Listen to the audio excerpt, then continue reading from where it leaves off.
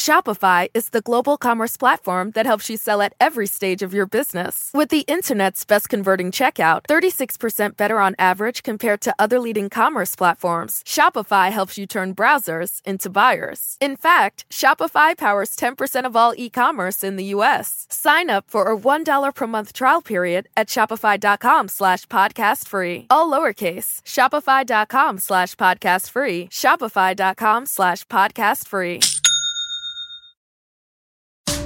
Welcome to The Megyn Kelly Show, your home for open, honest, and provocative conversations.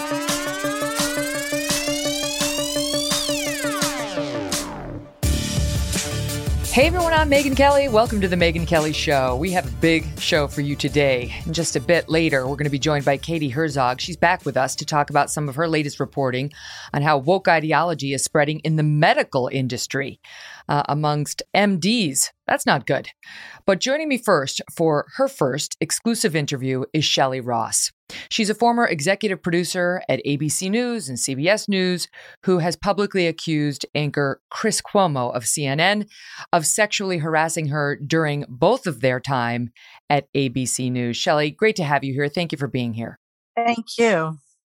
So I thought it was fascinating that you came out with this and in a New York Times op-ed and just were given the chance to tell your story. And I did wonder whether the New York Times was the first one you went to or whether anybody else had passed on the opportunity to tell this story. Can I start with that? Sure. I actually, earlier, a year before, thought, let me see what this looks like. And there was one of the magazines had a first-person story that was very, very moving. And I contacted them and was in just a half a discussion. And then came all of the harassment against Asians. And I thought, this is not a time to talk about sexual harassment in the workplace. This is a time to talk about harassment of Asian people because of the pandemic. And so it was a very brief, and I said, I'm going to end this, this dialogue. I'm going to withdraw, everything because I think there's a more important dialogue to have.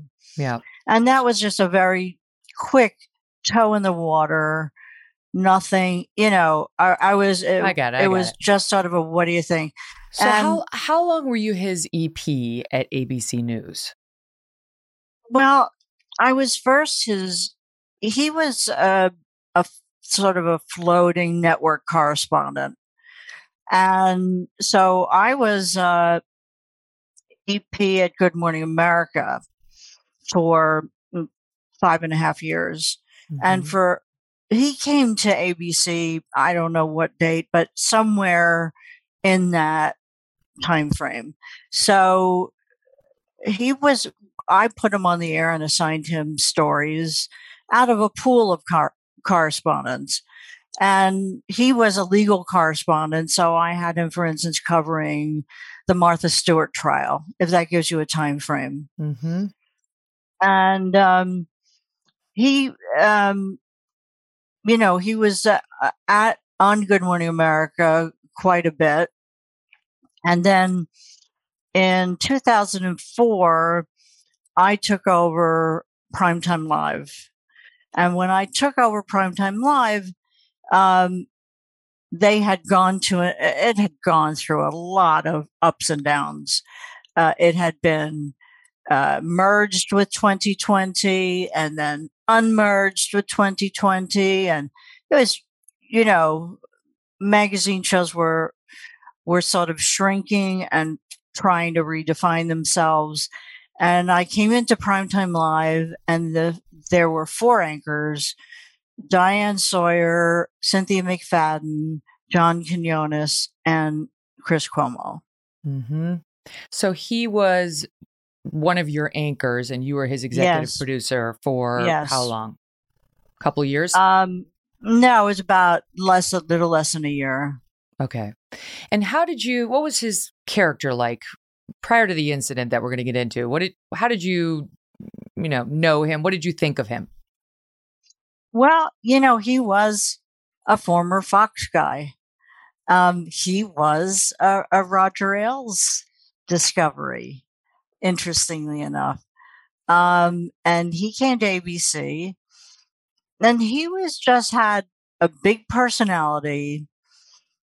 He was, attractive looking on air, but he was, had the personality that we've seen of a frat boy. He was a guy's guy. Called people buddy, and he was he was younger and arrogant. He knew it all and didn't want anybody. He didn't want anybody's advice. He didn't want anybody's direction, and he certainly didn't want anyone to touch the first draft of his script. Mm-hmm. Right. And when you're at network television, they do. I mean, it's not like cable at all. Having worked in both industries, I can say the executive producers, the producers are much more involved in the final product at the broadcast level than on cable. And I'm not surprised to learn that even in the broadcast world, Mr. Chris Cuomo didn't think anybody should be touching his work. Even somebody who is a seasoned executive producer like you, there's a reason you ran GMA for almost 6 years. Okay, so that was the situation. I was at ABC News for 17 years. Yeah. Yep. So, and I came up the ladder on merit, on breaking a lot of stories, winning a lot of awards. So I was respected. And it was interesting to have somebody show disrespect. So that is a form of disrespect early on. But then you were no longer his executive producer. And take Correct. us to the night that you were at this bar on the Upper West Side. What were you all going there for?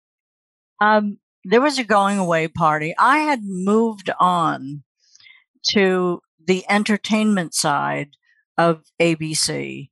And I had just finished producing, I don't know if you remember, David Blaine's Lincoln Center 2-hour live special where he lived in a bubble for a week and he went for the breath hold world record.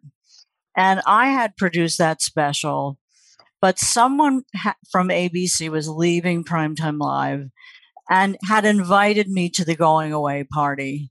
Now, I made it a habit not to go.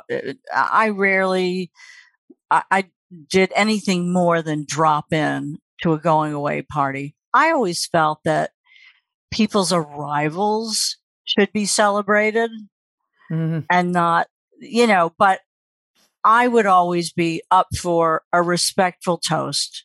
I'd be there for the toast and wish them luck in the next chapter and leave. I had no desire to, spend a night drinking with people who worked for me. I was the boss. I felt that was not appropriate. Right. So, but I was invited, and I was honored to be invited because I wasn't there anymore.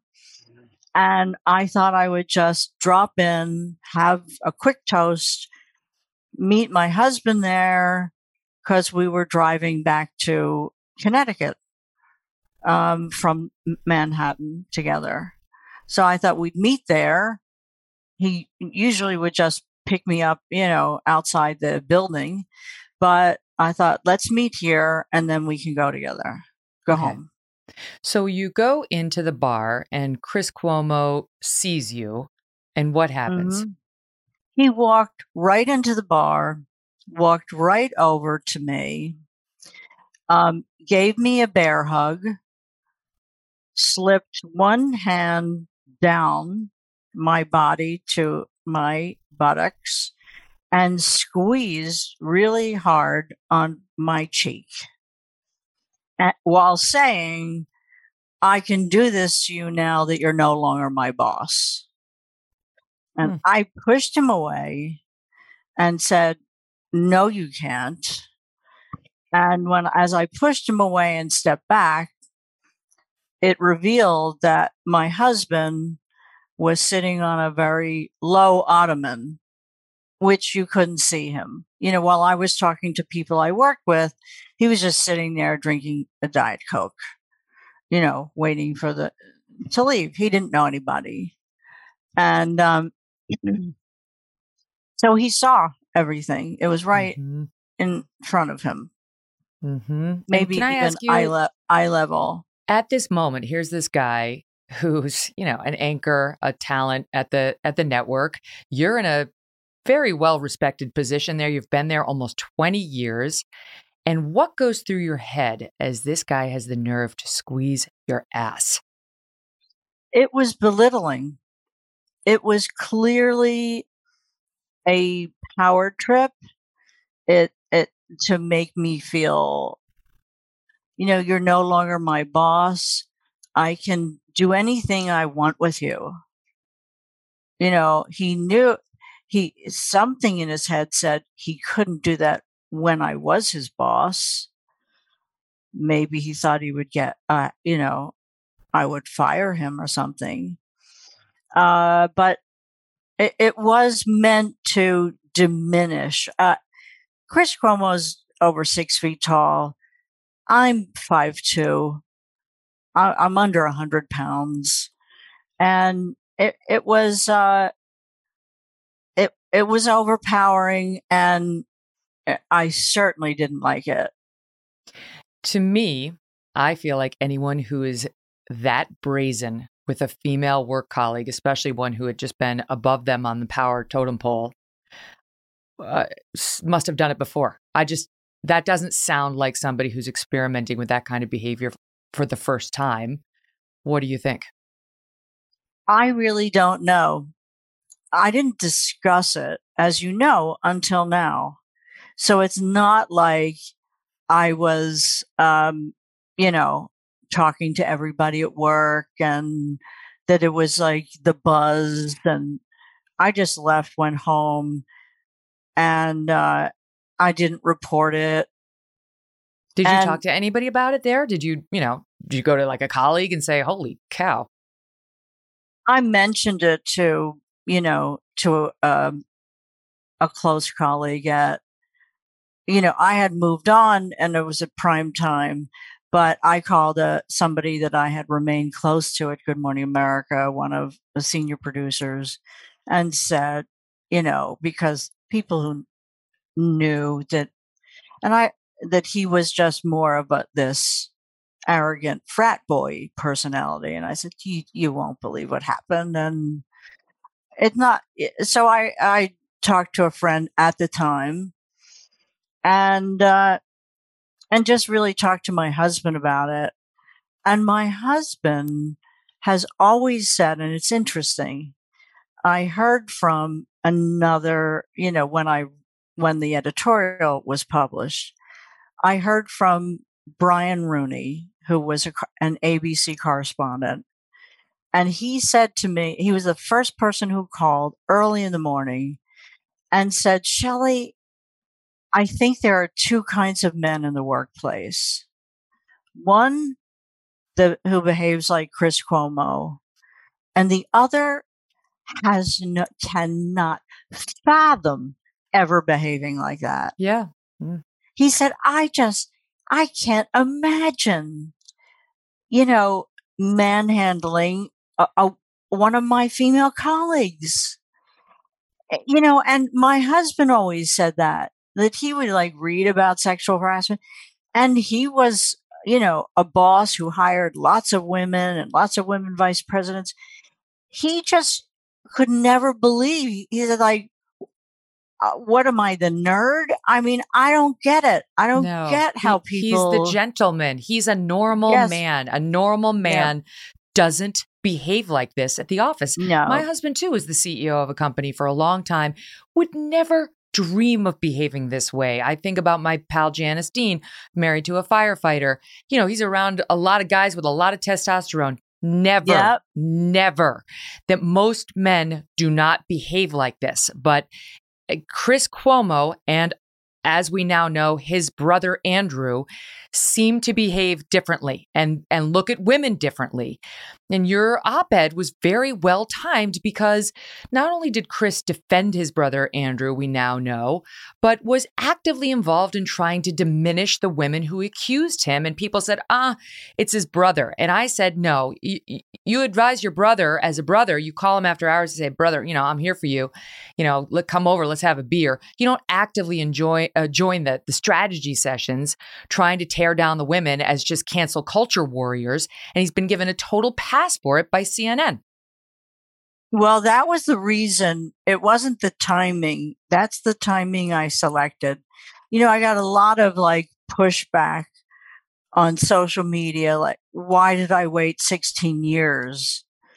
Well, I didn't wait 16 years. I wasn't lying in wait. I just had something to say now. And what I had to say after 40 years of experiencing and advocating against harassment in the workplace, I saw a moment where people were being held accountable as the enablers. I wrote about Chris Cuomo in this editorial, not just to say he was my sexual harasser. I wrote about him really because he was Andrew Cuomo's enabler. Mm-hmm. And Andrew Cuomo, when women started to come forward from accuser number one, Andrew Cuomo wrapped himself in this protective shield of a crisis management team that he called his inner circle. And his inner circle were people who used to be his chief of staff, people who had very big deal jobs in, outside of government. And they came back to help him manage this crisis and work with Andrew Cuomo's paid staff. But the inner circle was not paid. They were not government employees, so they could operate in any way they wanted, and they were not accountable to the taxpayers. And some of them literally their first reaction was, let's have a smear campaign against accuser number one. Lindsay Boylan. I carefully read the AG's report, which was not just one volume. There are 3 volumes of evidence, and I read every email, every phone call, every spreadsheet of everything that they were doing, because I wanted to make sure if I called somebody out as an enabler, that they really were.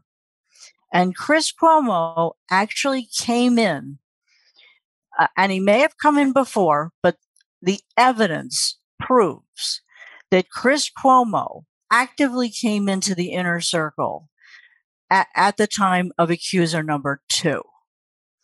And that's when he went from being copied on emails to writing the emails to leading. This is what Andrew must say right away. And he must address this. And it was a strategy. And the strategy with accuser number 2, which now the New York Times is on to, the strategy, Charlotte Bennett, was accuser number 1 backfired when we launched a smear campaign. So let's be really nice to accuser number 2. Let's make sure we say she is a valued member of the team. But it's all a con game to them. They don't really know. We'll say we'll smear this one. We'll be nice to this one. It's just like nobody's being treated like a victim Oh, coming no one forward. gives a damn whether Andrew Cuomo actually did it. They're being managed. And so the strategy for Charlotte Bennett is now say she's a valued member of the team. And this is what, Chris is promoting. But will still deny their claims. Well, denying that there was ever sexual, it's calling them a liar. Mm-hmm. It's saying you're a liar. Whether you make it generic, you're discounting what these women are saying. Of and course. Chris Cuomo, and his whole thing, then he's, again, I apologized for it. Well, there's just so much you can these are big ethics breaches. Here's my, and he played, you can understand, I'm a brother and my family comes first. And everybody loved that. And that seemed to satisfy everyone. What he did was he advised him without disclosing it and then went in the anchor chair night after night. And only when he got outed, he was outed as having advised Andrew Cuomo, did he come on the air and then try to lecture us on how deeply he cares about women and sexual harassment. Here is that soundbite. It's number one from my team. You're straight with me, I'll be straight with you. Obviously, I'm aware of what's going on with my brother. And obviously, I cannot cover it because he is my brother. Now, of course, CNN has to cover it. They have covered it extensively, and they will continue to do so. I have always cared very deeply about these issues, and profoundly so. I just wanted to tell you that. He cares very deeply about sexual harassment, profoundly so. Your reaction when you saw that? Well, I knew he was lying. And that he was a good liar. He was a convincing liar. And that was, I believe it was March 1st. And that's when I sat down and really thought, I want to see what, if I wrote something about accountability, I want to see what it would look like. So I wrote my first draft after he said that. And would he take any real accountability, any responsibility? Because you tell me, Shelley, I mean, you, in your New York Times op-ed, you print his written apology to you after that night. He saw your husband. He knew he had stepped in it. He said, I can do this now that you're no longer my boss. And you said, no, you can't. So he knows he stepped in it. And you printed his apology email to you. This is back on June 1st, 2005 at 6:30 p.m. You can look it up online if you want to read it yourself. It says, now that I think of it, he writes to you, I'm ashamed, though my hearty greeting was a function of being glad to see you. And he goes on to say something about Christian Slater just got in trouble for this, although he had negative intent, and I didn't. He says, so pass along my apology to your very good husband, right? The apology is to your husband. And I apologize to you as well, he adds on afterward, for even putting you in such a position. Next time, I will remember the lesson, no matter how happy I am to see you. So he was going to remember the lesson. You tell me what you thought about that, quote, apology and whether it was sincere. There's nothing sincere about that apology. That Chris Cuomo is a lawyer. And that, to me, felt like an apology to my husband because he was embarrassed. It felt, there's one other sentence in there that I would, as a husband, I would have been upset seeing my wife patted as such. Well, as a lawyer, he's memorializing a false narrative. I was not patted. I was groped, grabbed. That a pat is quite a different experience. and talking about his intent, that, he had pure intent. What's interesting is that's gaslighting.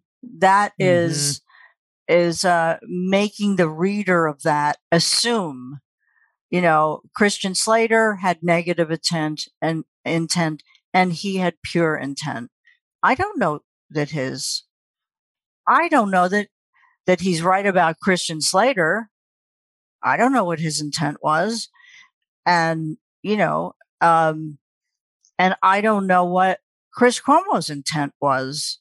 I think his intent was to belittle his former boss and to exercise some, jungle tribal,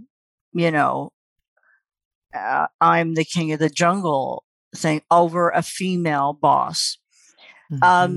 Talking about intent, if you really want to apologize to somebody, is really awkward. Right. And then to bring up Christian Slater. So Christian Slater had been arrested the day before Chris Cuomo groped me. And it was all over the New York tabloids. It was the water cooler story of the day. Can you imagine? And up until that point, none of us knew that you could be arrested for grabbing a woman's butt in that way. Yeah. And Christian Slater was drunk and he grabbed some woman's behind on the street in New York and got arrested. But he got arrested. And we all learned it was water cooler. Everybody was talking about it the next day. That we all learned it's a third degree sexual assault. And I just thought, whoa, like who knew that?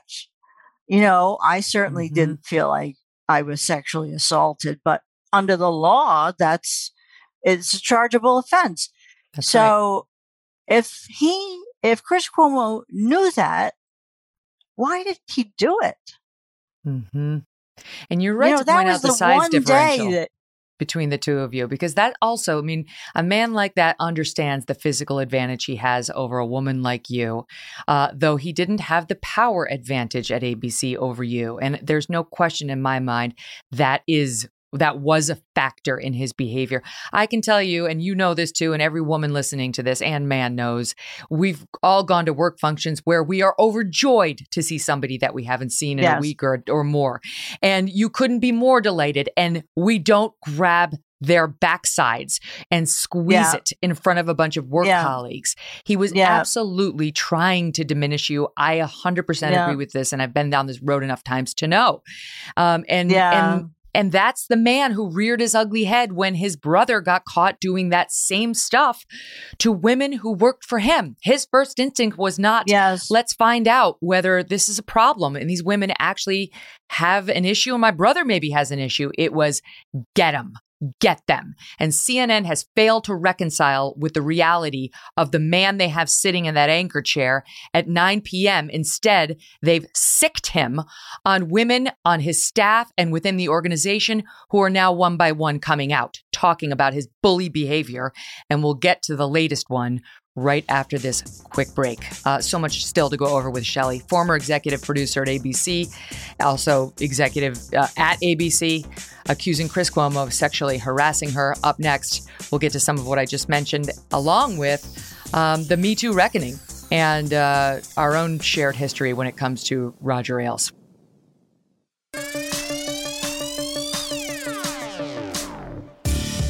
Joining me today is Shelley Ross. She's a former executive producer at ABC, 17 years she was there, and CBS executive producer as well, who has accused CNN's Chris Cuomo of sexually harassing her when they were both at ABC back in 2005. So let me just jump back to that 2005 moment, and he sent you that email. Shelley, did you respond to that email either with your own email or in person? No. And I really think if you are friends, and I've had, plenty of friends who have said things and colleagues said things that Of were course. wrong, got a little too, handsy, having a drink. And it was different. It was people who respected me and then said, "Did I really say that last night? Oh my God, I'm so embarrassed." And it's different when somebody really is your friend, and if they do something overboard, if they're happy to see you, I think you don't get like a legal note of apology to your husband. You Mm-hmm. get like a phone call that says, "Ugh, I'm so embarrassed. I don't know why I was such a knucklehead." Mm-hmm. Or you walk into You somebody's know, office. He walks into your office. That's the more likely, reasonable scenario, and say, "Oh my God, please forgive me. What a dope." But this was a CYA because he recognized he had offended yeah, you. He'd done it in front of witnesses, and it could come back to haunt him. I've got yes. to ask you about your husband, David, because your poor husband must have been I like, know. "What on earth?" Well, my husband we were both shocked. I have to say, we just left. We don't even remember, like, I remember my husband standing up and looking at him. Oh, And I remember looking at Chris, and I'm sure something was said, and we just left. We got neither out of of us there. remember anything but like getting out of that room very quickly and Mm-hmm. heading home. It was I'm sure. just Well, look, that some people online are like, awful. "Why didn't your husband deck him?" It's like, okay, have you seen Chris Cuomo with his weird steroid-infused muscles putting Mm. out videotape of himself, but threatening to beat up everybody? I mean, please. And David You was a know, my gentleman. He got his wife out of there, and you did the right thing. well, it's so funny because some of the backlash and a lot of the social media comments of like, you know, well, what about the husband? How could he just sit there? Why didn't he do something? And my poor husband looked at me the other day and said, "When did I become the bad guy? No, he's Chris not the bad Cuomo's guy. the bad guy. My He's not. husband's never lifted his hand or resorted to violence in his entire life, nor would he." Nor should he Um, have been put in that position to begin with. I'll note for the record, I don't know that it's a fact Chris Cuomo has taken steroids. It just looks like that to me. I want to ask you this. So you come out with this op-ed, and one of the things you add, and you felt that it was important to add, was that you don't want to see Chris Cuomo fired from his job at CNN. correct. I had Tucker Carlson on the show the other week, and I disagreed with you because I think he's had a pattern of bullying, dishonest behavior. But why don't you want to see him fired? I've been in this fight for equality in the way women and men are treated in the workplace. It's 40 years now, and nothing's worked. Um, Calling lawyers didn't work. Uh, corporate training for sexual harassment hasn't worked.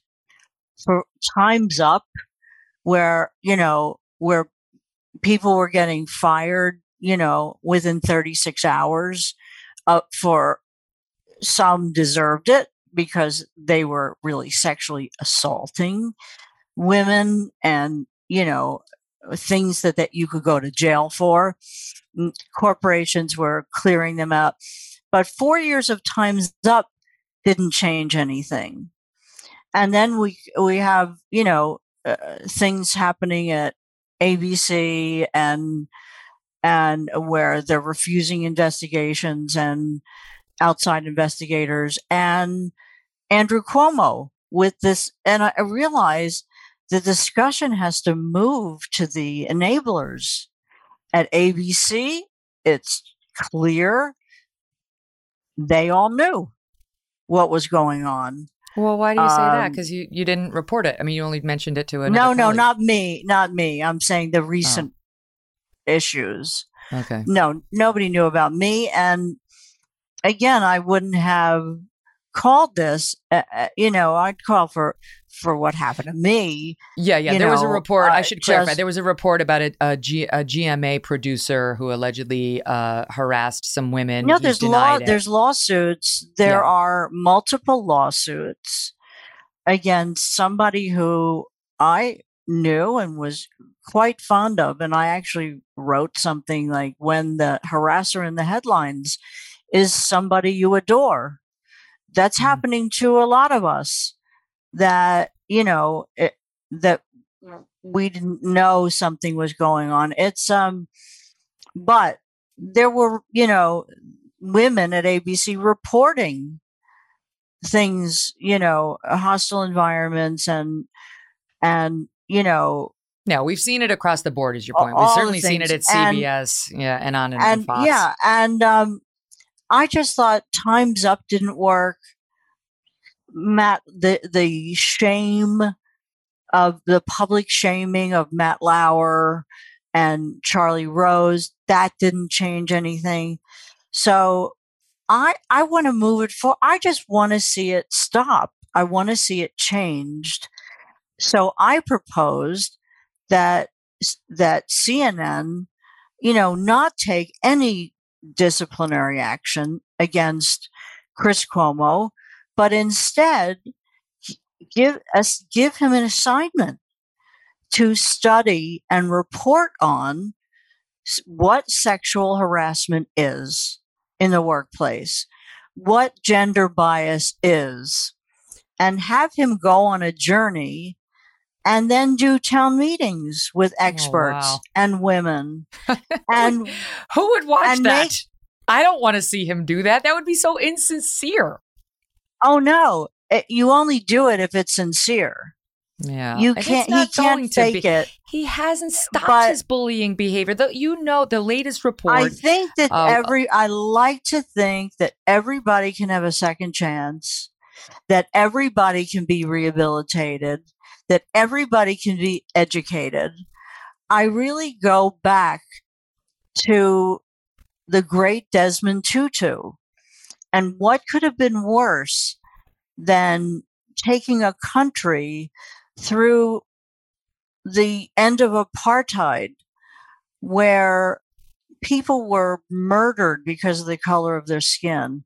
And he came up with a truth and reconciliation plan that everybody, you can't hide it.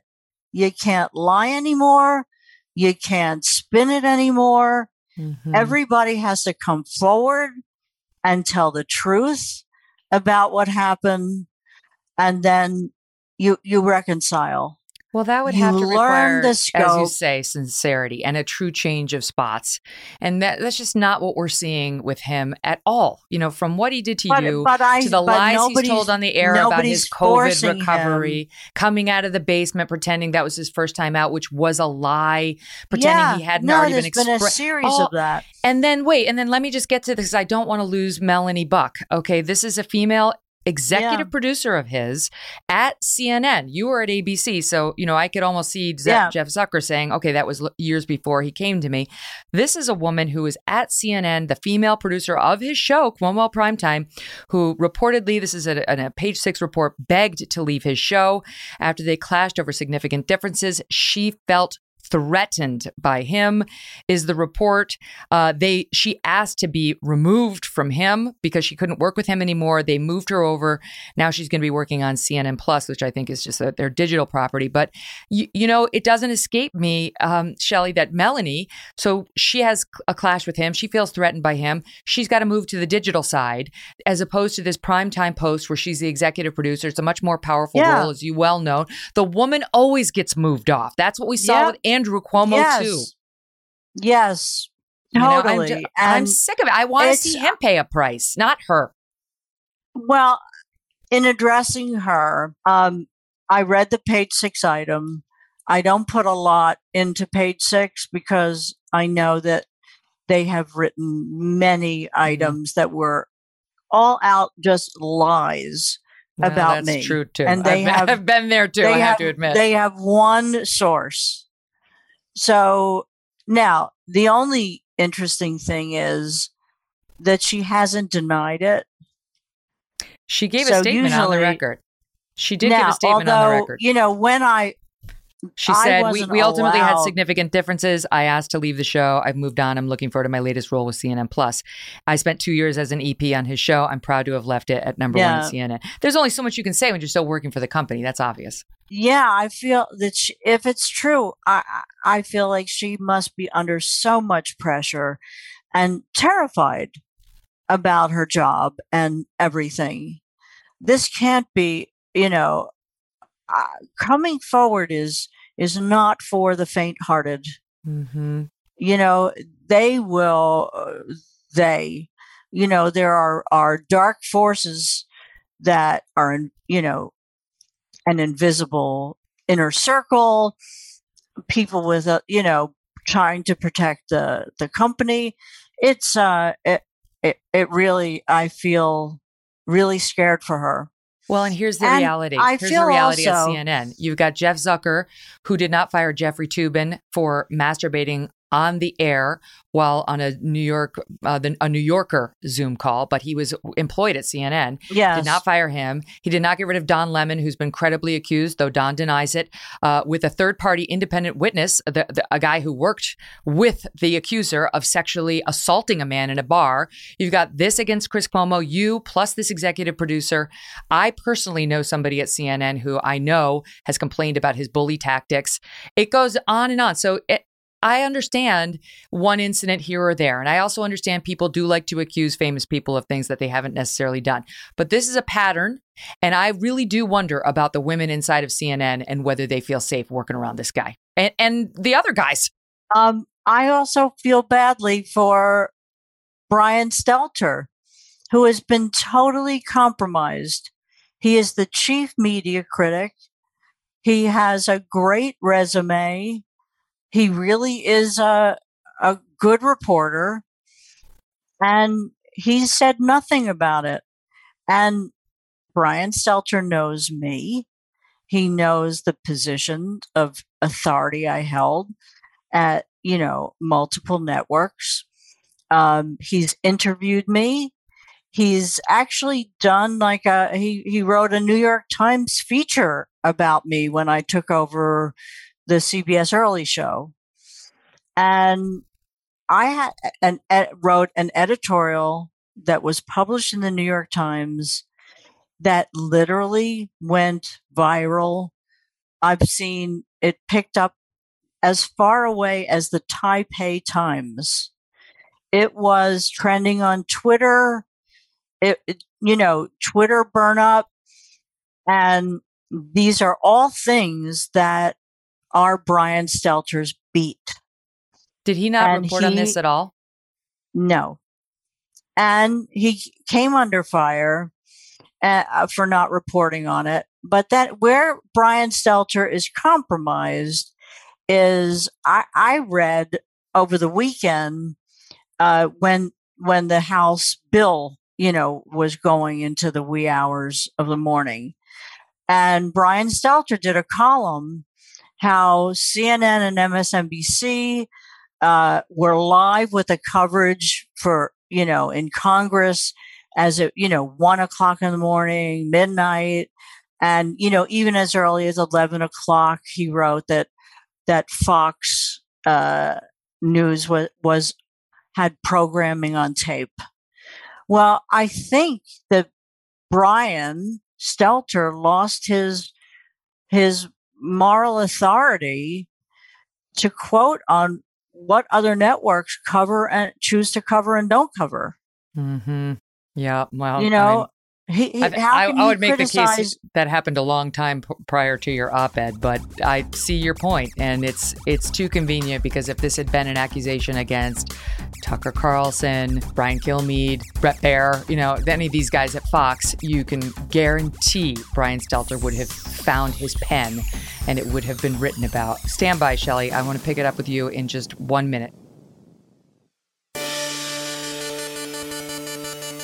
Welcome back to the Megyn Kelly Show. Joining me today, Shelley Ross, a former executive producer for many, many years at ABC News and at CBS News, who has accused CNN's Chris Cuomo of sexually harassing her back in their ABC days together.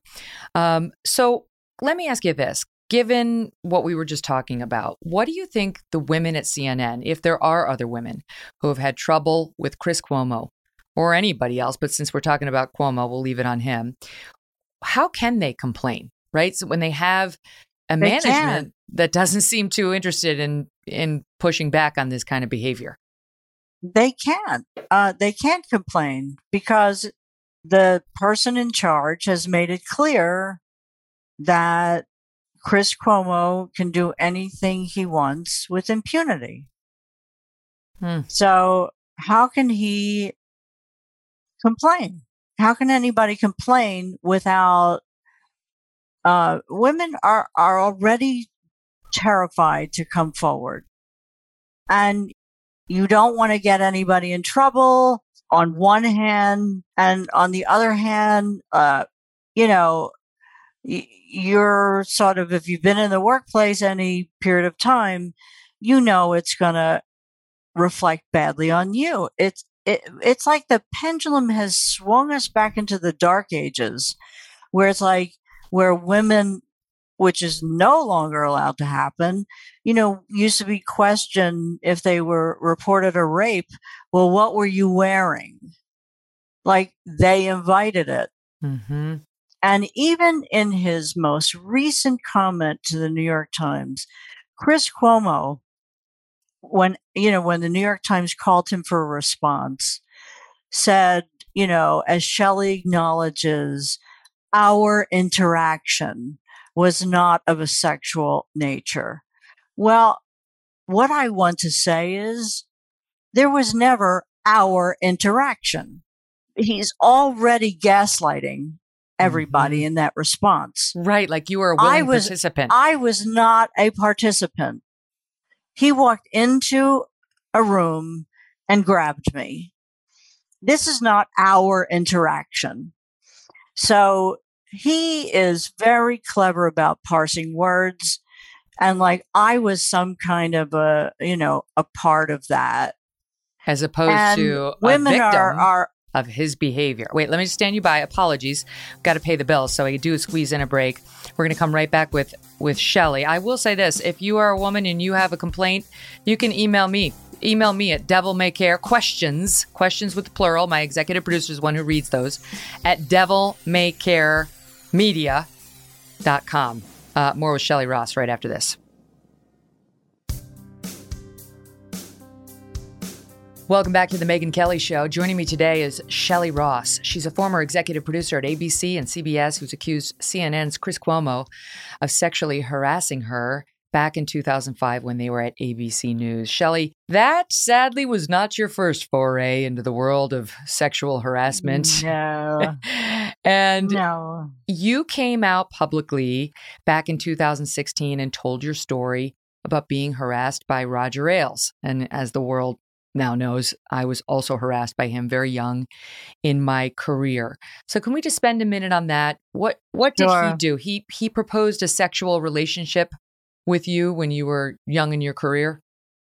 Oh, this was an interview for my first network job.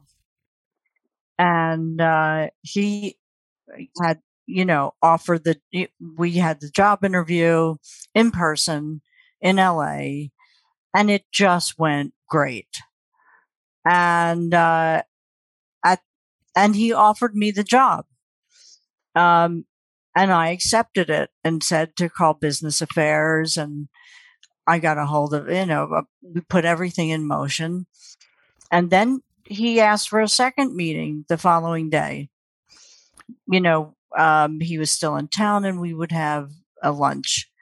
And in the second meeting, very early on, he looked at me and said, "How long have you known you were sexy?" And I was so shocked and embarrassed that I literally couldn't make eye contact And I literally put my head down, and I remember staring at my feet and saying, this is really embarrassing. And he continued. And I tried to change the subject. I tried to, if you say to somebody, this is really embarrassing, I'd like to talk about the show, you're sending a message back that you're embarrassed and you're not interested. But he wanted to tell me his philosophy, that how he believed in loyalty and career advancement, and how he felt having, and he used the word sexual alliance. If we would have a sexual alliance, it would be amazing for both of our careers. Both of us would benefit. What year was this, would you say? This was 1981. This is 40 years ago. Wow. 40 years ago, which is unbelievable. And 40 years ago, there was no Me Too movement. You were there thinking that, I knew sexual harassment existed. I hadn't really experienced it in such a way. So I really, he said, think about it. I'm here at this hotel over, and call me and let me know. And I just spoke. I said, I don't even know you. You don't even know me. We don't even know if we would like each other. I didn't know what to say. Right. And he said, oh, well, if it's just that you need time to get to know me, I can wait. And I said, well, what does that mean? You'll come into my office once a week, once a month, and say, are you ready yet? And I could never work under that kind of pressure. And I went and called a lawyer, and we'll just fast forward to that lawyer, contacted NBC's lawyers, and all hell broke loose in Roger Ailes' world. And he was put on a conference call with three of the biggest lawyers in entertainment business who, and the one thing about Roger is he never denied it. When they confronted him with this, and he withdrew the job offer, by the way, at the end of the second meeting. And,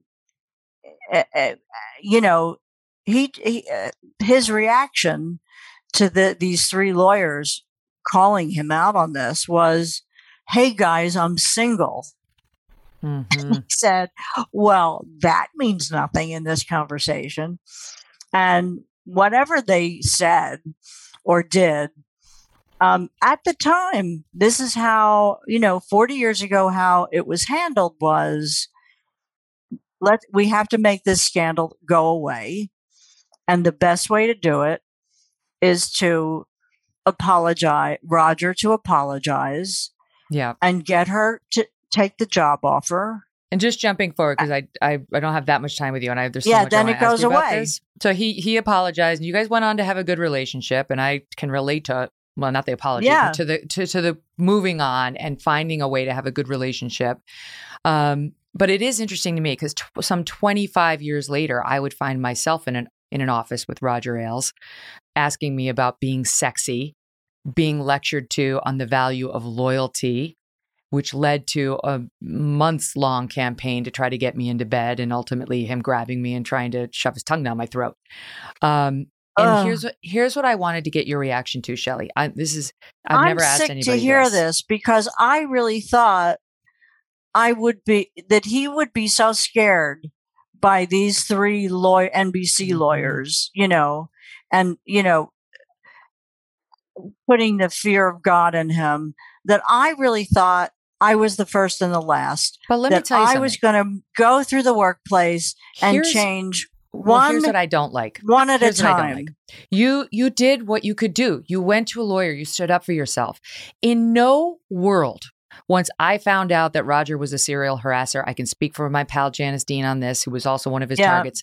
In no world did I ever look at you or Lori Loon or any woman who I found out later had come before me and blame the woman. Never. Women have been dealing with this for a long, long time, trying to navigate it as best they could against a system that was not on their side. Yeah. And this is one of my objections to the movie Bombshell, where they created a fictional character played by Margot Robbie, who at the end of the movie blamed her harassment not on Roger Ailes, but on me. And I wondered what your thought was on this weird Hollywood take that, somehow it always gets back to the women, especially in media. It's always our fault. There's always a way of blaming the woman. Well, nobody is to blame for Roger Ailes. And I told him that. And when I made a decision to go public, it was really to show that this was such a, I was probably in 1981, I had to be at least among the first. And that, so many people were judgmental of Lori Loon. Lori Loon made, a Monica Lewinsky mistake, as a young girl, impressionable girl. She went along with it and literally had a breakdown over it. That's where it leads. It never leads to a good place. Mm-mm. And nobody, she was exploited as a young girl. That's why, I want to say something. I have friends in the military, and in the military, they court-martial you for this. Mm-hmm. The military has strictest rules. It's called fraternization. And you can't get romantically involved within the chain of your command because it destroys military readiness. It destroys the team. For all the reasons in the civilian world, it destroys everything as well. The military is smart enough to actually court-martial you over it. No questions. I mean, you go to a trial, but that's it. You're kicked out. There's a reason this is not allowed. Media. Our national security, they think that if people were allowed to fraternize, that our national security would be impaired. It's that serious. I mean, it's complicated because a lot of people meet their spouses at work. I mean, maybe less so in today's That's not in the age. chain of command. That's right. But I mean, you got like the head of ABC with Bob Iger. Plenty of producers. We could go down the line. Plenty of producers who met and married and had lived happily ever after and had babies. And there's one, and I think that that's a problem. I think that Bob Iger being married and then finding his true love, and having her stay there, and Les Moonves, and David Weston, and Jeff Zucker, and Roger Ailes. And Roger Ailes. I think, it's more accepted when they get married, and it does happen. But I think clearly there were lines crossed on the way to that happy marriage. So, I'm not the judge and jury, but I think it should be, if it's true love, then one person has to leave. Last question. The King of England stepped down, right? Right. Now we're going back. I look at your career. You've accomplished so much. And then I see, you wound up leaving all, of course, the necessary tabloid reports come out that about some toxic relationship around you or bully culture. I've seen it happen to virtually every woman who leaves our industry, Yes. from you, me, Lara Logan, Yep. Barbara Fidita just got taken down. It's like they won't let you leave without destroying you. Do you know what I mean? And I wonder why you think our business is so disgusting to women in particular, and whether, I know you're a new grandmother now, whether this is ever an industry you could recommend to your little granddaughter. Well, I wouldn't recommend the industry for other reasons and more editorial, what it's become and how I would recommend journalism, real journalism, to my granddaughter. And all this, the work I'm doing is really for future generations of women, and having this dialogue. And so many people, by the social media comments I've gotten, really still don't understand. It's like, what's the big deal? No, I wasn't traumatized by Chris Cuomo's actions, but I was belittled. And it's, that's just one of many things that went on to belittle female bosses. And I took, when I was at ABC, I took income revenue from $19 million when I got to Good Morning America to nearly $100 million in 5.5 years. That's the gift that keeps on giving. I closed the gap with the competitors. We won awards.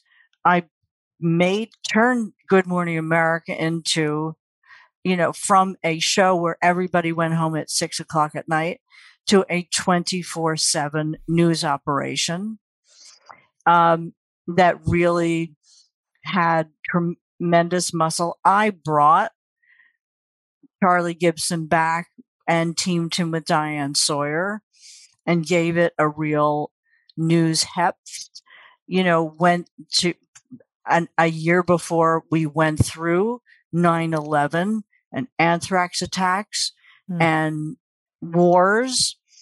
And I did a lot. And when they can't attack you on your talent, I worked 5 times as hard as anybody else there and put in all the hours. When you're fixing a show while you still have one on the air, when I got the first couple years were 18-hour days. Of course. And when they can't, and I wasn't a perfect boss. I mean, part of no one is. No, there wasn't. I was built never into the a cake. Bully. That's the thing. Every was- article people see about what it's so often about a female boss or a female powerful person in our industry. You remember, no one's a perfect boss. You don't think you could write a toxic or bully or whatever they come at you with. You could write all of that stuff about any male in the industry. But the pattern in news is once you get pushed out, you don't just get pushed out. They destroy you. I talked about it with Lara Logan. Yeah. It's disgusting. Yeah. And people need to be aware that it's a dynamic by these powerful media organizations that continue to do it with impunity. They continue to do it as they try to lecture the rest of us on morality. I got to go. I'll give you a quick last word. No, Lara Logan is my hero. Yes. And she got caught up in a bad story because CBS, which owned the publishing company that did that book, had her do a book that was a conflict of interest in the first place. Yeah, no, Lara, we had her on the show and it was a great exchange, and it was a good expose of what this thing does to you. I don't know. I respect your accomplishments so much, Shelley. Thank you. I know you're continuing. I mean, you've got a great, we didn't even get to the Cure Alliance, but it's a nonprofit group she's got going with scientists and researchers, and they're trying to end suffering by developing cures for fatal diseases. So on and on the effort to improve our world goes. We'll Thank continue you. to watch it, and our love to David too, who emerges as the And gentle we'll hero talk of the again. story. Oh my God. We've got Katie Couric's book coming out. Oh my God, you're booked. Consider yourself booked. Wow, there's a lot more to go We've over. got a lot to talk about. Thanks for being here. Thank you. Thank you for having me.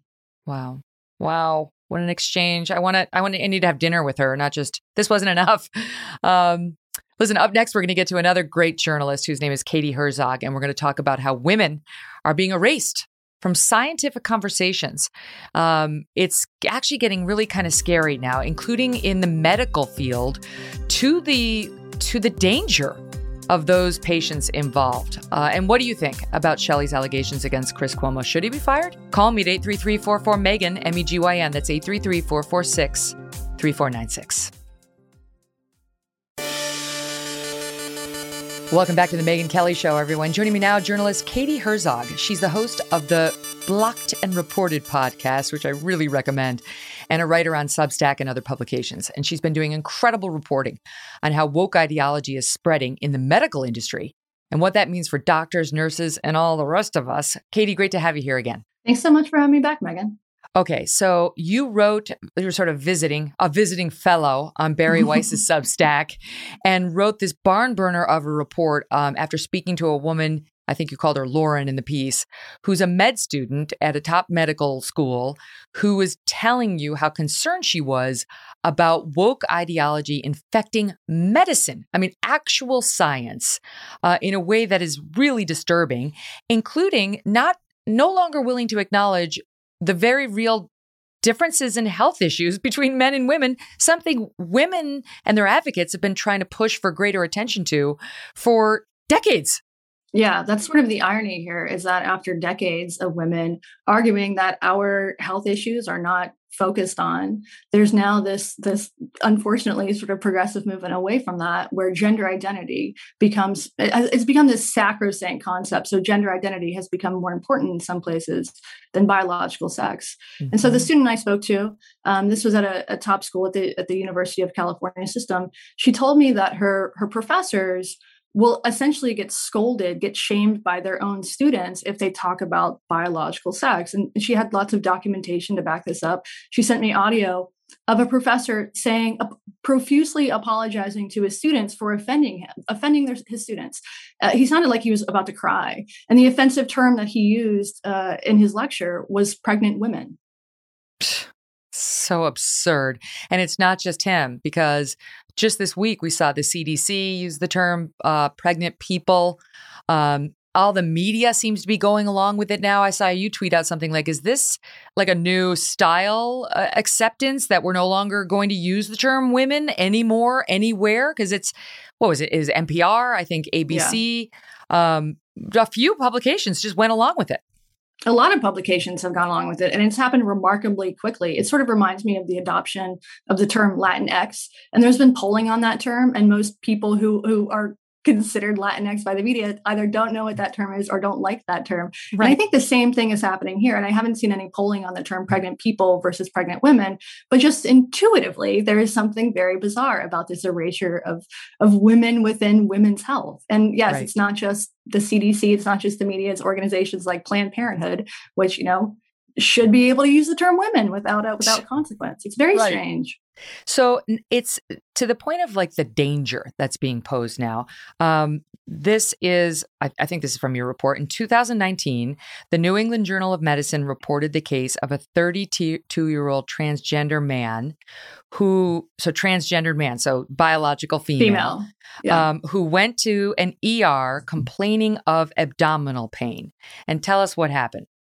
So this patient was assessed as an obese man suffering from complications of hypertension. He'd quit taking his hypertension medication because he identified himself as a trans man.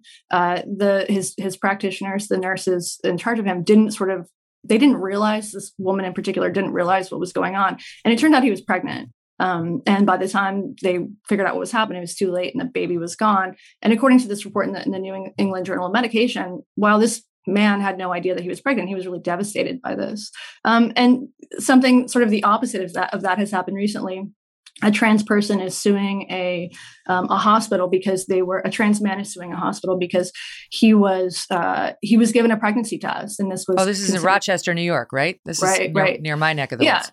Yeah. So this was considered very offensive to him, and I can understand. So he's a biological female. He's in the hospital, right? And so he lives his life as a man, and they want to give him a pregnancy test.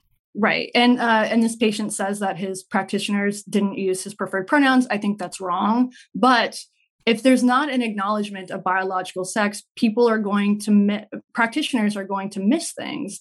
Things are different with men and women when it comes to medication. Dosages are different from different medications. Symptoms are different from different conditions. A female heart attack doesn't look like a male heart attack. And so in a case like this, you can see why the practitioners would want to give everybody who is a female person a pregnancy test, because if you're, like, let's say undergoing anesthesia, they need to know, and it can be a liability for these doctors if somebody ends up being pregnant. So I think there's a pretty easy solution here. Really, you can respect people's gender identity. You can respect their pronouns. You can call them the name and the pronouns that they want, but you also need to indicate what their biological sex is. Yes. And my wife is a nurse in Seattle, and at her hospital, they have stopped marking down biological sex on intake forms. So what you get is gender identity. It's incredibly dangerous. And the thing is, like, this is done out of, I think, some real sensitivity. People are trying to be inclusive. They are trying to do the right thing, but there are consequences to this. And these consequences could end up hurting trans people, which is going to have the opposite of the intended effect. Well, and even if you took the hardcore attitude of, well, it's only the trans community that's going to hurt itself by imposing these crazy rules on people. Right. It's not true. So, because first of all, the activists do not speak for the majority of trans people who are kind and loving and don't want to follow all these nonsense rules or make the rest of us do it. And the second thing is, what about that baby? Do we care about the baby who died because of this crazy PC nonsense? Yes, we do. You know, I have to say, Katie, a couple years ago, I had an ovarian cyst and it had to come out. And they said, we're going to take a look. And if it's, wrapped around the ovary, we'll take the ovary too. And I said, why don't you take both ovaries? Because then, I don't have to worry about ovarian cancer. And he said, that would put you into early menopause. And Doug said, the ovary stays. Because apparently you can worry about your sex drive going down if you go in early menopause. Anyway, so then the doctor said to me, he was a cancer OBGYN doc. And he said, one thing I would recommend is while we're in there, we should take the fallopian tubes if you're done having your kids, because the research shows that virtually all of the most pernicious forms of ovarian cancer start in your tubes, in your fallopian tubes. I'm like, take them. I'm done. I'm so done. Yeah. And so I don't have any fallopian tubes. To this day, if I have to go in for some procedure, I still have to give them a pregnancy test. Yeah. I don't have any fallopian tubes. I'm a lesbian. I can tell them there is absolutely no chance that that I am pregnant. But you can see from a doctor's perspective why the pregnancy test would be. It's a liability. If I can tell a doctor, I'm a lesbian, and what if it turns out that I had a little tryst on the side and I'm pregnant, and something happens, and then I sue the doctor. This is a pregnancy test is also not that invasive. It's a P test. It's not like a blood test. It's a P test. It's crazy that we're skipping that out of a PC desire for for biological women who are presenting as men, trans men. Right. And there's the thing is, within trans activism, and as you mentioned, this is not the majority of trans people. There are a small number of basically hyper online trans people who are sort of pushing this. They do not speak for the majority of trans people at all. Most trans people acknowledge their own biological sex. The thing that makes them trans is that they're trying to appear and live as the opposite sex. But you still have to acknowledge your biological sex. You still have to take the medications every week or every 2 weeks or whatever. You get the surgeries. But there is this ideology that it sounds ridiculous to even say this, but this idea that that you are what you say that you are. So if I say that I am a trans man, that means I am male. I am literally male, which is just, it is ahistorical nonsense. It's not true. It's not true. You can be respectful of somebody who is trans without signing on to that nonsense. And this, can you speak to, this is what Lauren was trying to say to you as a med student, that she knows that there are medical differences between men and women, like where women are more prone to X and men are more prone to whatever. Heart disease is one of the things, a heart attack presents differently in a biological woman than it does in a biological man. But she was making the point, I don't have the time to, on my own, every single disease they present us with, do the extra layer of, now let me on my own figure out how it affects a man and a woman differently. And then when I meet patients, spend the extra time trying to figure out, because it's not on the chart, finding out whether they have a biological, a different sex than how they're presenting. Yeah, she was very concerned about this because she feels like in her school, and I should say this is just one program at one school. I did hear from other students after the piece was published that confirmed this, and other medical schools around the country. But the piece really focused on this one school, and she was concerned that she isn't getting instruction she needs on differences, on how things present differently among the sexes. And I can see why her professors would avoid this, because their students act like little Stasi. I mean, they have these online messaging platforms where they give the instructors real-time feedback while they lecture.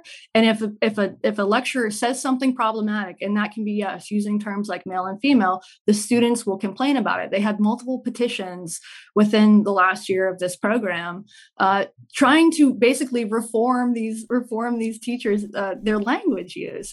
So they're doing it. It's working. They're doing it, and they're doing it. Yes. They're That's what's scared crazy. of their students. Yes. You've got the National Institutes of Health, the CDC, Harvard Medical School, all trying now to make the effort to divorce biological sex from gender identity, and emphasize on gender identity. Both matter. Yeah. You got the American Psychological Association deeming terms like natal sex, birth sex, disparaging. Now it's only assigned sex at birth, as though biological sex is not relevant and maybe even offensive. Right. And you can imagine a situation. So now in many states, maybe all states, I'm not sure about that. So you can get your sex marker changed on your birth certificate and on your driver's license. So let's say a trans person gets in a car accident and is unconscious and goes to an ER. And then the ER, the first responders there, the ER, all they have is this driver's license. If the person has had surgeries to look like a male or a female or whatever, they might not even realize the actual biological sex of the person that they're working on, because this official ID says that you are this thing that you believe that you are. And again, go back to what happened to that baby. That baby died because they were unwilling to probe further. So we need to care. I mean, this is a problem, and it's a problem even in the psychiatric field now too. More and more therapists are coming out and saying all people's problems are supposed to be attributed to identity. It's no longer about, Katie, what'd you go through? Did you have a pain in the ass mother? Oh, well, let's blame her. It's now all about, well, you're white, so you're an oppressor, so that's probably the root of your depression. Right. And we should be careful not to generalize too much. Therapists vary as much as any other field. But yes, there is this trend within the field of mental health to attribute, especially among young natal females, teen girls, to attribute various, you go in complaining of some problem, and then all of a sudden you're diagnosed with gender dysphoria. And this isn't the first time we've seen these trends throughout history. There was, during the 1980s and 1990s, therapists were integral into the spread of the repressed memory craze, which was widely debunked, but had all of these terrible consequences, not just convincing people that they underwent horrific abuse, but also people actually went to jail. So yeah, it makes me very, very cautious to ever see a therapist personally. I know. You don't want to leave with more problems than you came in with. Well, we've talked about this, and I talked about it with Abigail Schreier, and I know you're familiar with her work, but she pointed out how parents who have a child who presents as trans, who never presented as trans before, it's always a girl who's 15, who was never, no signs at all. And then a couple of her friends say that they're non-binary or whatever it is. And suddenly their daughter's like, well, maybe I'm trans. Abigail was sounding the alarm on be careful, because the new standard in the psychiatric field is affirm. And I've seen some of your reporting dovetail with that like, people go, and the first thing they're told is, yes, your kid's actually a boy. And the parents are like, wait, she got bullied. It could be any one of a number of things. Right. It's a real problem. And the standards of this have actually have literally changed.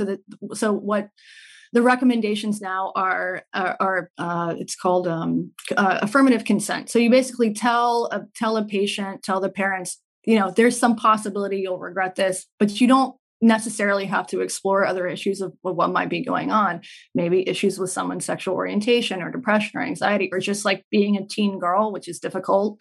And teen girls are notoriously prone to social contagion and peer pressure. But it's become this sort of progressive not just talking point, but this dogma that if someone comes and they say, I am trans, you cannot inspect that. You cannot ask them what else is going on. You just have to accept this.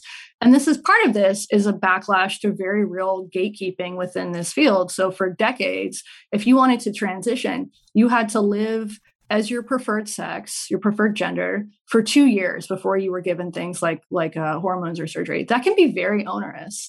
And so this is the opposite of this. This is the backlash. The reaction to this is to basically take away all gatekeeping. And for some people, that's gonna be better. It's gonna have good outcomes. But for some people, it's not. And there's gonna be a certain number of false positives who regret this. Well, and meanwhile, they're performing mastectomies on girls as young as 13. 13 double mastectomies. So it's called top surgery because we want to pretend that somebody absolutely has gender dysphoria. And as soon as they express it, that's what it really is. And we don't need to look further. And the reality is that the vast majority, I mean, I've seen it, you tell me, but I've seen any place between 60% and 90% of kids who have gender dysphoria grow out of it, and a very large percentage of them, if left to their own devices and not perform surgery or gender hormones or any of that, turn out to be gay or lesbian.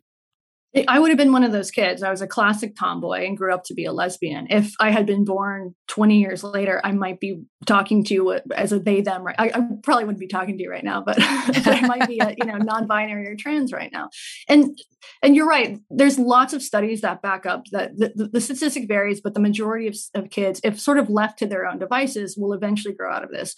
That said, if you start transitioning, if you start on hormone blockers or social transitioning, that number changes. So people who start to go down this path are much likely to, the term is desist, but much less likely much less likely to grow out of it if they're given some sort of medical intervention. Mm-hmm. You've been doing great reporting on how if you do puberty blockers into cross-gender hormones, you will be infertile. You can have all sorts of other problems, but just the puberty blockers can be really problematic when it comes to, let's say it's a girl who thinks suddenly that she's actually a boy. She takes puberty blockers. It's going to affect her height, right? Forevermore. Like other unforeseen consequences. These are not harmless drugs. Right. One of the clinicians I talked to told me that, and this person is skeptical of youth transition, so keep that in mind. But one of the clinicians I talked to said, the last thing that you want to do, if a girl wants to appear to be a man, the last thing that you want to do is make her shorter. Right. And so these the main puberty blocker that is given to natal females is Lupron, which is a drug that's used to treat prostate cancer. And Lupron has been used, it's an off-label use, but it's been used for precocious puberty. So girls who, let's say, get their periods are 8 or 9 years old, it's been prescribed to them for a long time. And so we can look at the side effects of this. There's bone density issues. As you mentioned, there's fertility issues. And we just don't have good evidence that there aren't going to be long-term side effects for people who are using this now. And it's being prescribed, and we don't have great data on this, but just anecdotally, it's being prescribed just much more widely than it probably should be. Yeah, like candy, because the standard is affirm. All right, I want to ask you about some other reporting that you've been doing on a story that's been in the news. And to your credit, as usual, you're not afraid to push back against the narrative, capital T, capital N, we're being fed by some in the press. There is a story. Okay, this is not the Amy Cooper story where she was walking the dog in Central Park and she got into a confrontation with a black man also by the name of Cooper, and they call her Central Park Karen. She lost her job. This is a different story about a white woman and a black couple, and I think it also involves a dog. So can you just set it up for us and set it up what happened? Dogs are the problem. Stay away from dog parks. That's the message here. So this happened in sort of ironically named McCarran Park in New York. This was a couple of weeks ago. A woman named Emma Sarley got into a confrontation with a man named Frederick Joseph, and the confrontation was over his dog, which she thought was being aggressive. Frederick Joseph he's an influencer. He's an author. He does marketing. He does content creation. He has 100,000 followers on Twitter. And he has this long history of turning what he perceives as racial aggressions into content. So if you look back into his tweets, like he posted a tweet some time ago, he took a picture of a woman on an airplane with her feet up on the seat back in front of her. And he said that this was a United flight. He said that the flight attendant asked this woman to take her feet down, and she refused, and the flight attendant offered her $1,000. That United offered this woman $1,000 to do this. Anybody who has flown, they make you pay to like put your baggage in the overhead. They make you pay to have a seatbelt at this point. No airline is going to. And this is not in first class. No airline is going to do this. So he does stuff like this. He posted another photo of a man also on an airplane, a white man laying he had 3 seats to himself. So he's just laying down on the airplane. And Frederick Joseph said, a black man would never be able to do this. I don't know any airline who would enforce that. That's just not a rule, right? So he has this history. He, at one point, he stayed in an Airbnb, and he accused the Airbnb of having all of this Satanist iconography, made it into a huge viral story. So this is what he does. And in this particular case, he whipped out his phone during this confrontation, or after the confrontation with this woman, and he said, "Did you say to stay in my neighborhood?" And she said yes. The woman, frankly, appeared to be a little bit drunk. Her behavior was also erratic and sort of bizarre. And so he films this, and then he puts this online, and he says, okay, now let me pause you there. Because I think we have, so the moment she allegedly says the thing about your hood or your neighbor, that's not on camera, but the aftermath is. Let's watch it. Stay in our hood? No. I'm gonna invite everyone. Stay in our hood? Stay in our hood. I'm sorry, what? Stay in our hood? Stay in our hood. You just told us to stay in our hood? You just told us to leave the dog park and stay in our hood. Oh my God, did you just say that to me? Shit. Wow. Oh, that's funny. Wow, the Karen is in the white. I'm sorry, you were right here, watch this entire thing. Did she just not stand here and tell us to stay in our hood? She did. You just told us to stay. Okay, go ahead, pick it up. Okay, so he takes that clip and he puts it online, shows it to his hundreds of thousands of followers, and he directs his followers to find this woman. They go and do it. And then he figures out where she works, and he tags her employer, and she is fired within a couple of hours. So Camille Foster really did some incredible reporting on this, and he interviewed witnesses. And what he found was that during this confrontation, Frederick Joseph said that he lived in Long Island City. So this wasn't his neighborhood. So it sounds as though what she's saying is go back to she probably shouldn't have used the word hood. She might have been mirroring his language. I'm not sure, but she probably should, just like stay away from that term. She wasn't saying like go back to the ghetto, but apparently what she was Your saying hood and the hood are two different things. Right. Like this is our dog park, and at our dog park, we don't do this. Go back to your dog park. So Camille Foster found this out. And he also realized something pretty incredible here. So CBS Local News, they interviewed some witnesses as well as Frederick Joseph. Apparently, the witness, as well as Frederick Joseph, said this in the interview. They both said this. He said, "I live in Long Island City." She said, go back to your hood," or we'll stay in your hood. CBS Local News cut that part of the interview. Why would they do it? Well, it's less salacious that way. So Camille got in touch with the reporter. The reporter refused to talk to him. He called the station. Nobody would talk to him. They just have completely not answered to the fact that they left out this crucial bit of information. Now, is Emma racist? It's totally possible. I have no idea. But the question is, should she have been fired from her job immediately because of this 30-second video, out of context video, where nobody really knew what happened to lead up to this conflict? Oh my gosh. This is and she was fired because he made a point of tagging her employer. I mean, this guy clearly wanted her fired. Contrast that with the Central Park situation where the guy, though there are problems with that story too, at least he came out publicly and said, okay, I don't know that she should be fired over this and have her whole life ruined. This guy was like, let's ruin her. Let's get her. Right. And right. even Nicole Hannah-Jones, of the 1619 Project in the New York Times came out and was like, I don't know if I'm okay with this whole let's fire everybody and let's fire this girl. And I mean, but they did it. She lost her job. Yeah. And then the CEO, of course, got dogpiled for that because as many people who thought he did the right thing, probably an equal number of people thought that he did the wrong thing. So he should have he shouldn't have said a word. He should have just backed up and like kept this internal. And, there's another question here, which is why are our bosses adjudicating what we do outside of work. I find that really deeply uncomfortable. Right. If my employees, like my co-host Jesse Single, if my employee is doing something outside of work that I object to, is it my business to regulate his behavior? Should I just, should I call his girlfriend? Should I call his dad and tell on him? It just doesn't make any sense. And there are, of course, going to be exceptions to this. If somebody is like, has like a dog fighting ring in their basement or something, that might not if be it's a crime, sure, that's a different story. Right. But for these interpersonal interactions that really shouldn't be, this is a fight in a dog park, right? And not even a very big fight. These interpersonal interactions should really just be ignored or solved between the people. This doesn't need to be something that you run to the boss. I mean, ironically, what Frederick Joseph did is the quintessential Karen move. He called the manager. That's right. You're exactly right. But there's no grace. And forget, this guy is an activist, clearly, who just wants to get people fired and sort of cause trouble. That's obvious based on what you've just told us. But for the employer to not take a moment and say, yeah, obviously she was intoxicated, which, by the way, is not illegal. And people do stupid things when they get drunk, and they say stupid things. And maybe she meant to say neighborhood. Who the hell knows?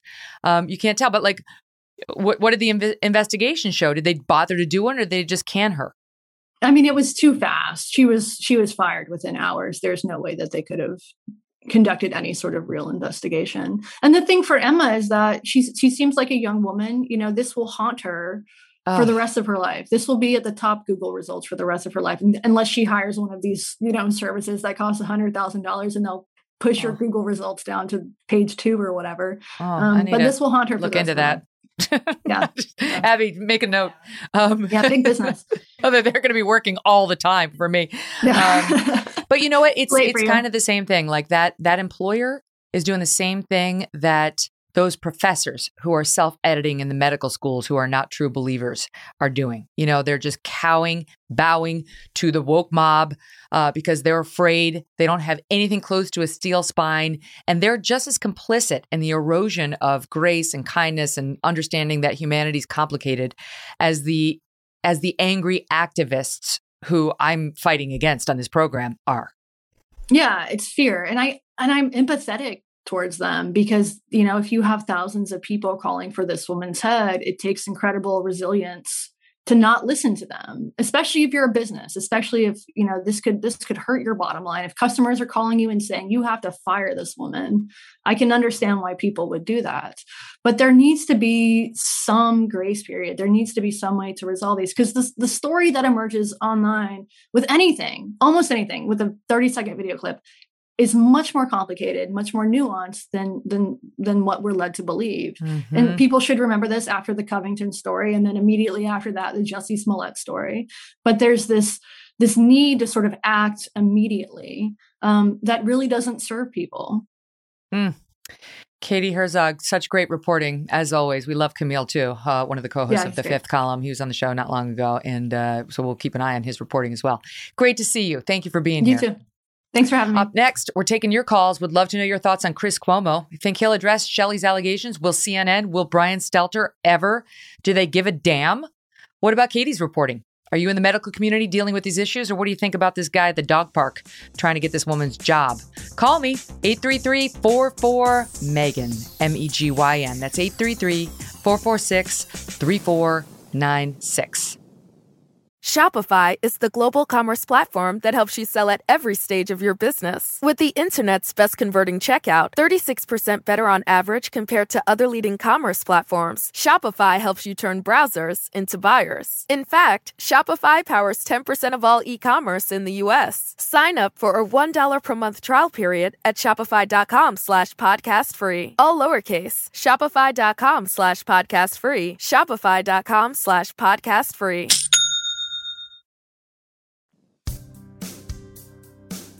Phone lines are open, everyone. Call me, 833-44-MEGYN. That's 833-446-3496. We're going to take our first caller out of Brooklyn, New York. Hey, Brooklyn, what's your thought? Hey, Megan, how are you? I just want to say thank you so much for providing some truth and substance in an era of media that you rarely see that being done today, especially on a program that's CNN, which, my God, that Chris Cuomo, what a terrible guy that is.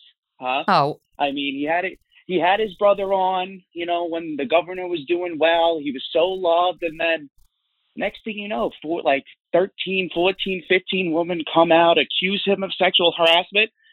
Chris Cuomo didn't say one thing about his brother, not one thing at all, because you knew that he had some skeletons in his closet as well. So, and Shelley, what an interview today. Shelley seems pretty credible. She seems pretty credible. I'm telling you, Megan. So, hey, thank you for providing her a platform.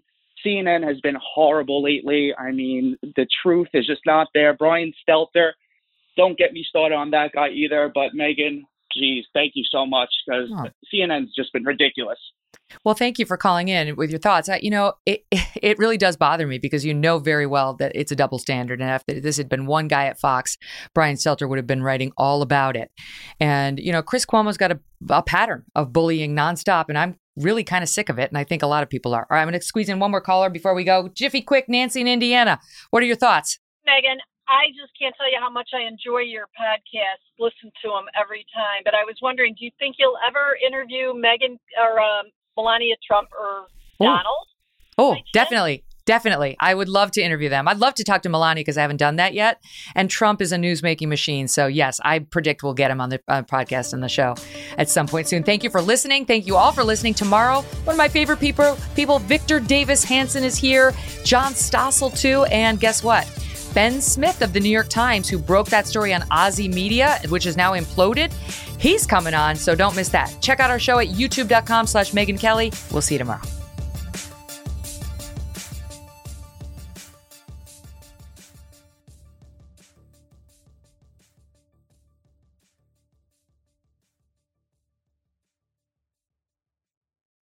Shopify is the global commerce platform that helps you sell at every stage of your business. With the internet's best converting checkout, 36% better on average compared to other leading commerce platforms, Shopify helps you turn browsers into buyers. In fact, Shopify powers 10% of all e-commerce in the U.S. Sign up for a $1 per month trial period at shopify.com/podcast free. All lowercase, shopify.com/podcast free, shopify.com/podcast free.